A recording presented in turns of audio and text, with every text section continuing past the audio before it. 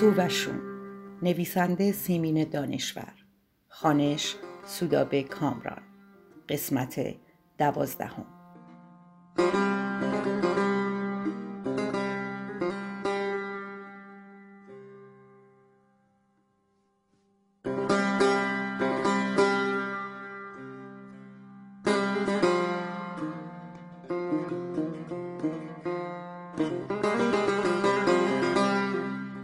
همه کشمکش ها و قهر و آشتی ها و بیخوابی ها یک طرف و اینکه سحر همان صبح جمعه با پای خود به طرف آنها برگشت یک طرف. همگی در ایوان پشت عمارت که آفتاب نمی گرفت و روبروی تپه‌ای قرار داشت که زری و یوسف دیشب با مشقت و دلهره از آن بالا رفته بودند جمع بودند. زری روی میز صبحانه داشت اتو می کشید. تپه غرق در نور در برابرش آرمیده بود. انگار دیشب نه کسی از آن بالا رفته و نه کسی پایین آمده. خسرو روبرویش نشسته بود و قلم و کاغذ و 2-3 جلد کتاب روی میز گذاشته بود. یک جلد کتاب آیین نامه‌نگاری را ورق می‌زند و می‌خواند. نامه‌ای بنویسید به رئیس اداره و تقاضای شغلی کنید. نامه‌ای بنویسید به عمویتان و از او بخواهید که. نامه‌ای به دوستتان بنویسید و او را برای عید مبعث دعوت کنید. قربان خاک پای جواهر آسایتان گردم. باد آمد و بوی عنبر آورد. رقعه شریف را زیارت کردم. کتاب آیین نامه‌نگاری را روی میز گذاشت و به تحقیر گفت: به قول آقای فتوحی همش گدایی و چاپلوسی. کتاب دیگری برداشت و ورق زد. با وجودی که صبح بود هوا داغ بود و هیچ نسیمی داغی را نمی‌راند. زری احساس می‌کرد که عرق از پشت گردن به تیره پشتش سرازیر می‌شود. دلش یک نوشیدنی خنک می‌خواست. مثلا عرق شاتره یا بیدمشق یا یه تکه برف یخزده که زیر دندان آدم خرد شود. سر خسرو و همچنین 2 قلوها که حامله بود عمه خانم سنگ تمامی گذاشت و هر روزی یک آرم داری برایش فراهم می‌کرد. به حسن آقای عطار سفارش تباشیر هندی میداد که مثل برف سفید بود و زیر دندان آدم صدا می‌کرد و آدم حس می‌کرد سلامتی می‌جود و میگفت که استخوان‌بندی بچه را قرص می‌کند. شکمبه گوسفند می‌خرید و خودش پاک می‌کرد و با یک جوز هندی می‌پخت و به خردش می‌داد تا شکمش سفت شود. اگر با یک کشمش گرمیش می‌شد شربت تمر هندی به نافش می‌بست و اگر با یک قوره سردیش می‌شد نبات داغ به حلقش می‌کرد. اما از وقتی عمه خانم تصمیم به مهاجرت گرفته بود از دل و دماغ افتاده بود و حوصله هیچ کس حتی بچه‌ها را نداشت. واضح بود اما زری به روی خودش نمی آورد. خسرو کتابی را که در دست داشت روی میز گذاشت و گفت: عجب نویسنده هایی، یک کلمه ننوشتن آدم چطور حق خودش را بگیرد. و کتاب دیگری برداشت و ورق زد و خواند: 2 نامه پیدا کردم، عجب جمله های قشنگی. سرش را بلند کرد و از پدر که روی یک صندلی راحتی روبروی تپه نشسته بود و کتاب می‌خواند پرسید: پدر، صدای بمش مثل صدای یک ویولنسل یعنی چه؟ یوسف همانطور که چشم به کتاب داشت گفت: یعنی مثل نره گاو، به درد سحر نمیخورد. بابا جان، هر چه به فکر خودت میرسد بنویس. صدای عمه آمد که به مینا گفت: بده به من، 1000 دست گشته کثیفه.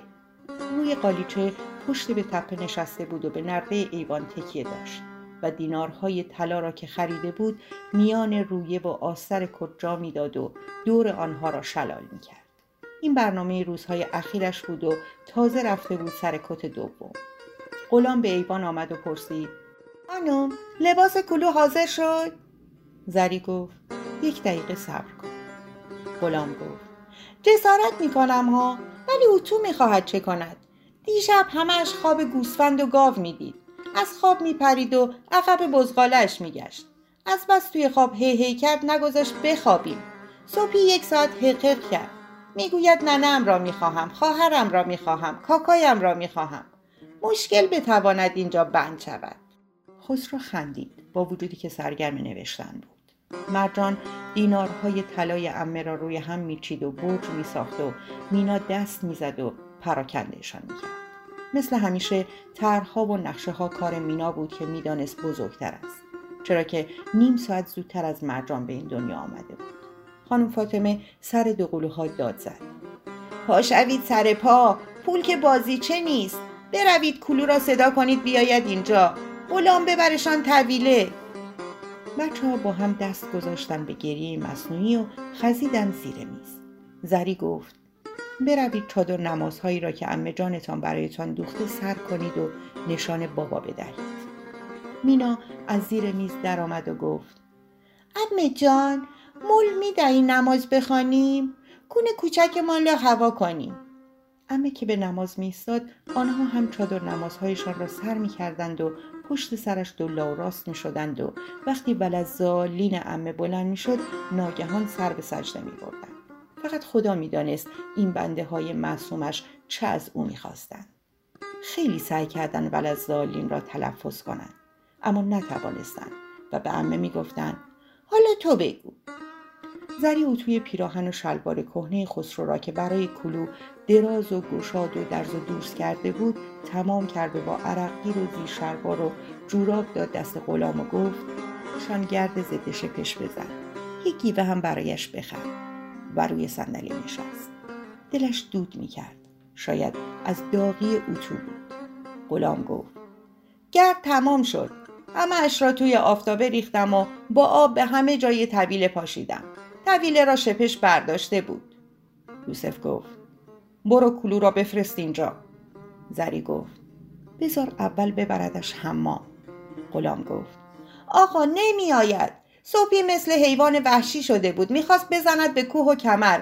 میگفت پیاده برمیگردم پیش ننه‌ام. غلام که رفت، خانم فاطمه گفت: داداش، نمیتوانی اینجا نگهش داری. مثل همان بچه آهو که عاقبت کشتیمش. هرچند به من چه مربوط. امروز مهمانتان هستم و 100 سال دعاگو. زری در دل اندیشید که راست میگوید. دیروز که دیدتش، چشمهایش مثل چشمهای بچه آهو درشت و سرمه کشیده و حیرت زده و رمیده بود. درست است که به روی زن ارباب خندید، اما در ته چشمش ترس طوله‌ای که زنده به دام افتاده باشد موج می‌زد. زری گفت: حالا خیلی زود است از محیط خودش جدا بشود. هرچه محبت کنیم فایده ندارد. فقط کینه‌اش را می‌انگیزیم و نفرین کس و کارش را. یوسف بی‌حوصله گفت: چند روز که راحت زندگی کرد اخت می‌شود. دیگرم اسم ده را نمی‌برد. سال دیگر می‌فرستمش مدرسه. خسرو از نوشتن باز ایستاد. خندید و گفت: پدر، مگر اینکه با گونی بفرستیمش مدرسه؟ خیلی وحشیه. از سنش هم گذشته، قبولش نمی کنن. یوسف همانطور که روزنامه را میبست بی حواس پرسید: با گونی؟ خسرو گفت: بله پدر، پسر داوود خان را که از ده فرستادن مدرسه من دیدم. راه به راه آورده بودندش مدرسه. به نظرم من کلاس دوم بودم. زنگ راحت ما دیدیم یک مرد سیبیل از بناگوش در رفته ایلیاتی با کلاه نمدی و قبای چاکدار و شال به کمر بسته و ملکی به پا با قاطر آمد مدرسه. در ترکش یک گونی بود که سرش را محکم بسته بود و چیزی در گونی میلولید. از قاطر پیاده شد و افسار قاطر را با یک دست بست به درخت که من هر وقت سحر را مدرسه میبرم افسارش را به آن درخت میبندم و تمام این مدت دست دیگرش روی گونی بود. همینطور هوای گونی را داشت، یا با این دستش یا با آن دستش.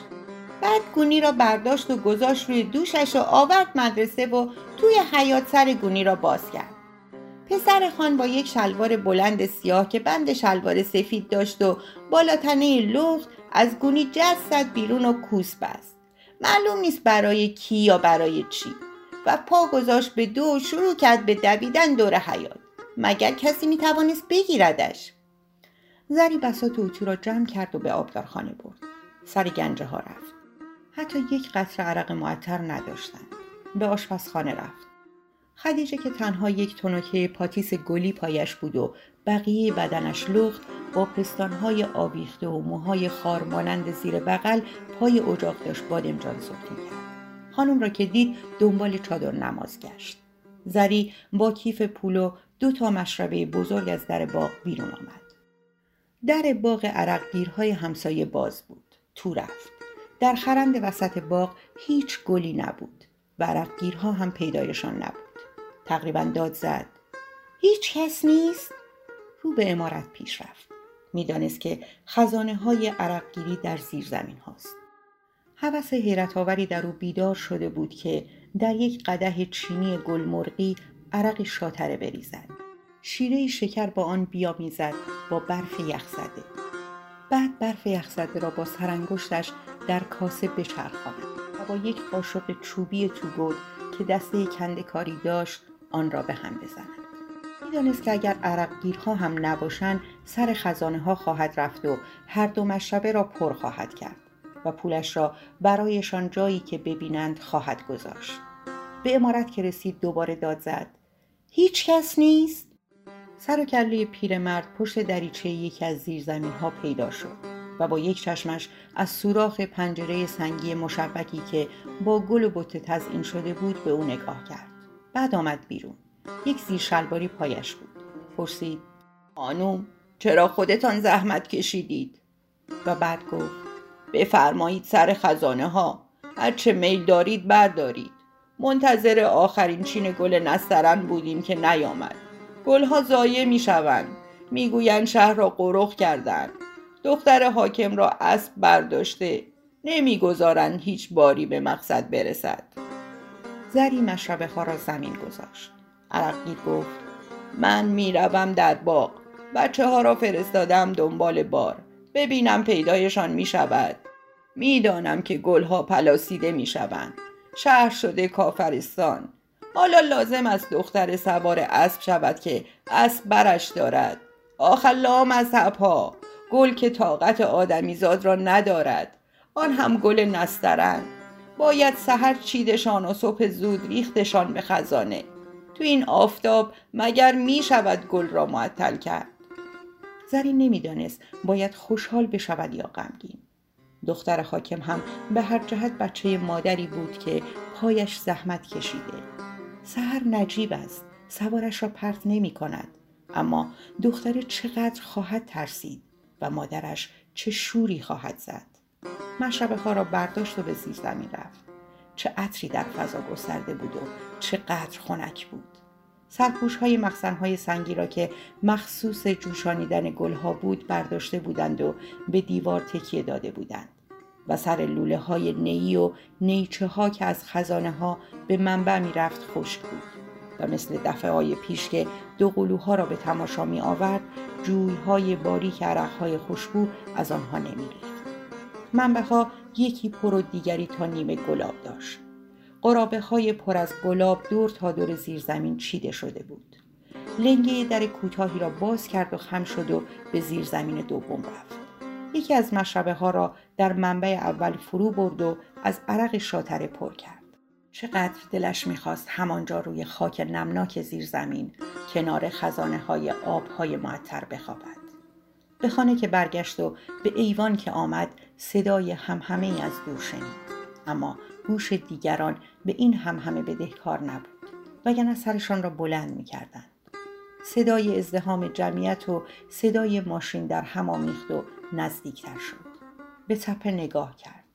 روی تپه پرنده پر نمی‌زد. خسرو کاغذش را می‌نوشت و یوسف کتابی را ورق می‌زد و می‌خندید. پرسید: کو بچه‌ها؟ هیچ کس جواب نداد. از نو نظرش به تپه جلب شد. 2 ماشین پشت سر هم کجکی در دامنه تپه راندند. صدایی گفت: دارد میآید رو به تپه.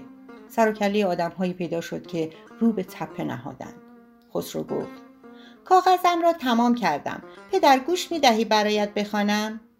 یوسف کتابش را بست و از روی صندلی راحتی پا شد و به تپه نگاه کرد و پرسید: واقعا چه خبر است؟ خسرو هم پا شد و رفت روی هره ایوان و گفت: چقدر پای تپه آدم جمع شده، 4 تا 5 تا ماشین. صدایی آمد که: دیدی؟ اوناها. و صدای آمرانه‌ای که: تیر ننداز احمق. و صدای جیغ. جمعیت دامنه تپه هر آن زیادتر می‌شد. 1 پاسبان و 2 ژاندارم و 2 تا ماشین دیگر که باز کجکی از دامنه تپه گذشتند. ماشین اول بوقی می‌زد که انگار سر شیر آورده و چه گرد و خاکی می‌انگیخت. خسرو پرسید: جنگ شده پدر؟ صدایی آمد که رفت رو تپه و صداهای دیگر در ازدحام جمعیت و خورخور ماشین ها گم می شد. زری گفت به گمانم سحر باشد. عرقگیر همسایه می گفت دختر حاکم را از اسب برداشته. یوسف دست گذاشت روی دلش و قاه قاه خندید و گفت عجب جنگی! این همه بسیج برای یک کره اسب؟ اونهاش، اون سحره، نوک تپه ایستاده. سوارش را از بالای تپه پرت نکنه خوبه. عمه خانم همانطور پشت به تپه نشسته بود. حتی سر بر نگردانید. در حالی که کوشش میکرد سوزن را نخ کند گفت عین سوزن نخ کردن است. اگر نخ را درست رو به چشمه سوزن بگیری و چشم و چارت هم درست ببیند، همان بار اول سوزن را نخ میکنی. اما اگر چشمهایت مثل چشمهای من کورمکوری بود، هی باید نخ را با آب دهان تر کنی و با دندان باریک کنی و به جایی که خیال میکنی چشمه سوزن است نزدیک کنی. نخ آنقدر پس و پیش میرود تا آخر به طور اتفاقی از چشمه سوزن میگذرد. حالا هم خسرو، اسب تو به طور اتفاقی با پای خودش به سمت تو آمده. برو ببینم چطور درز و دورز میکنی. یوسف دست گذاشت پشت خسرو و گفت عمه جانت راست میگوید. برو بابا جان. خسرو از روی هره ایوان پرید پایین و دوید. زری با وجودی که از کنایه عمه خوشش نیامد کنار او زانو زد و سوزن و نخ را گرفت و برایش نخ را به سوزن کشید. عمه گفت ولی همیشه هم تقصیر تو نیست. نمیگذارن تو از اول راه را درست بروی و بعد مجبوری آنقدر جوش و جلا بزنی و سرت به سنگ بخورد تا راهی را که کج رفته ای جبران کنی. یوسف گفت خواهر، از وقتی تصمیم به مهاجرت گرفتی برای خودت یک بار فیلسوف شده ای. عمه آهی کشید و گفت پیرسو. زری دید که ماشینی به دشواری رو به تپه راند. سحر آن بالا شروع کرد به راست و چپ متمایل شدن و شیهه کشیدن. سوارش دست انداخت و یال زردش را محکم گرفت و چنان جیغی کشید که صدایش ازدحام جمعیت را در هم نوردید. مادیان و اسب قزل از طویله در جواب سحر شیهه کشیدند. یوسف گفت میدانستم روز اولی که بیرون از 4 دیواری باغشان سوارش شوند رو به استبل قدیمیش تاخت می‌کند. عمه گفت باز هم گلی به جمال حیوان. ماشین نو سیاه درازی از راه رسید. پاسبان سلام نظامی داد و ژاندارم‌ها پیش‌فر کردند. راننده بیرون جست، اما مردی که صندلی عقب نشسته بود خودش در را باز کرد و پیاده شد. زری او را شناخت. خود حاکم بود. ماشین دیگری آمد و درست پشت سر ماشین حاکم ایستاد. زینگر با 2 سرباز هندی از آن پیاده شدند. زینگر به حاکم دست داد. مردم از حرکت بی هوای ماشین ها هی پراکنده می شدند و باز جمع می آمدند. ماشینی هم که رو به تپه رانده بود عقب زد، بی اینکه بوق بزند. لابد می ترسید سحر از نو رم کند. حاکم و زینگر هر دو پشت به باغ داشتند. بعد رو کردند به باغ و حاکم با دست اشاره کرد. راننده جلو آمد و حاکم چیزی به او گفت و راننده رو به باغ آنها آمد. اما از در باغ که در دامنه تپه بود تو نیامد. هرچند لنگه در باز بود. معلوم بود که باغ را دور خواهد زد. زری پسرش را نمیدید و در جمعیت چشم به دنبالش داشت. واقعا حالا موقعش بود. چرا پیدایش نبود؟ ماشین فرمانده قشون هم سر رسید و فرمانده قشون و 3 افسر از ماشین پیاده شدند و درهای ماشین را محکم رها کردند که با صدا بسته شد و ماشین راه افتاد و از کنار ماشین‌های حاکم و زینگر به سختی گذشت. فرمانده قشون اطرافش را نگاه کرد. افسرها دست گذاشتن روی شمشیرهایشان و تپه را در پیش گرفتند. سربازهای هندی به فرمانده سلام نظامی دادند. دست زینگر داشت به سلام بالا می رفت که فرمانده قشون جنوب دستش را گرفت و پایین آورد و بعد خودش به حاکم سلام نظامی داد. حالا یوسف دوربین داشت و گاه خودش با دوربین تپه را زیر نظر می گرفت و گاه دوربین را می داد به دست زنش. سحر چند بار شیهه کشید. سوار گردن اسب را چسبیده بود و سرش را گذاشته بود روی یال اسب.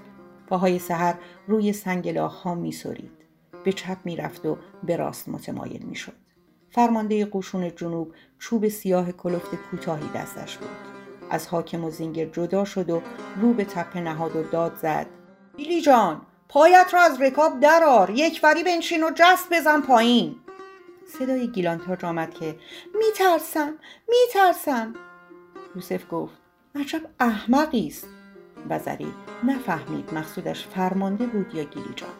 سحر انگار متوجه افسرها شد. یکی از افسرها حلقه طنابی را که در دست داشت باز کرد و دایره سر طناب را به طرف اسب و سوار پرانید. سحر عقبکی رفت و سوار جیغ کشید و از نظرها ناپدید شدند. جمعیت سر گذاشت به آن طرف تپه. راننده های ماشین هایی که راه داشتند پشت فرمان پریدند و با سر و صدا گاز دادند و عقب و جلو زدند و راه افتادند. فرمانده فریاد زد: برگردید احمقها، حیوان را رمانیدید، معقول ایستاده بود. و افسرها برگشتند، چه آنها که طناب داشتند و چه آنها که بی طناب بودند. یوسف گفت: اگر یک ذره شعور داشتند همهشان کنار می رفتند و سحر دختره را صحیح و سالم یک راست می آورد اینجا. ناگهان چشم زری به خسرو افتاد که به شتاب از تپه بالا می رود. دلش مثل سیر و سرکه شروع کرد به جوشیدن. با التماس رو به عمه آورد و گفت: عمه خانم، دعا کن، دعایش کن. عمه بلند شد و به تپه نگاه کرد. گفت: والله خیر و حافظون و هو ارحم الراحمین. و رو به تپه فوت کرد. خسرو نزدیکی های قله رسیده بود. سوت کشید. از همان سوت‌هایی که معمولاً با 2 انگشت به دهان برای سحر می‌کشید. و سحر هر کجای باغ که بود به طرفش می‌آمد و آستین‌هایش را بو می‌کرد. جمعیت ناگهان خاموش شد. زری به شوهرش نگاه کرد. تمام صورت یوسف با لبخندی روشن شده بود و ستاره‌های چشم‌های سبزش می‌درخشید. خسرو باز سوت کشید. سر و کله سحر پیدا شد که به چپ و راست سر می‌گرداند. خسرو داد زد: سحر، من اینجایم. و داد زد: بچه نترس، پرتت نمی‌کنه. جمعیت چنان خاموش بود که انگار نه سحر رمیده‌ای بود و نه سوار ترسیده‌ای. سحر شیهه‌ای کشید و آمد تا به خسرو رسید و ایستاد و مثل یک گربه دست آموز در برابرش رام سرش را خم کرد. زری می‌دانست که آستین‌ها و جای جیب‌های خسرو را بو خواهد کشید و بو را فرو خواهد داد. می‌دانست تمام زندگی حیوان بود و بوی آشنا. خسرو سر اسب را در بغل گرفت و بوسید و یالهایش را صاف کرد و دستش را گرفت جلوی دهن حیوان. و زری می‌دانست که خسرو قند را از یاد نبرده. بعد خسرو کمک کرد تا سوار از اسب پیاده شد. با چکمه و شلوار سواری که به پا داشت اول روی سنگ‌ها نشست و بعد خوابید. خسرو دهنه اسب دستش بود. خم شد و به او چیزی گفت. دختر پا شد و نشست و جیغ کشید. خسرو جلوی دختر ایستاده بود و معلوم بود با او حرف می‌زند. دستش را گرفت و دختر پا شد و خسرو زیر بغلش را گرفت و هر سه با هم از تپه سرازیر شدند. انگار خسرو با سحر حرف می‌زد، چرا که سحر 2 گوشش را جلو آورده بود. نزدیکی‌های دامنه دختر همراهانش را رها کرد و خود را در آغوش پدرش انداخت که به پیشوازش رو به تپه نهاده بود. پسر و اسب به دامنه که رسیدند مردم کنار رفتند و به آنها راه دادند و بعد خسرو سوار شد و رو به باغ تاخت.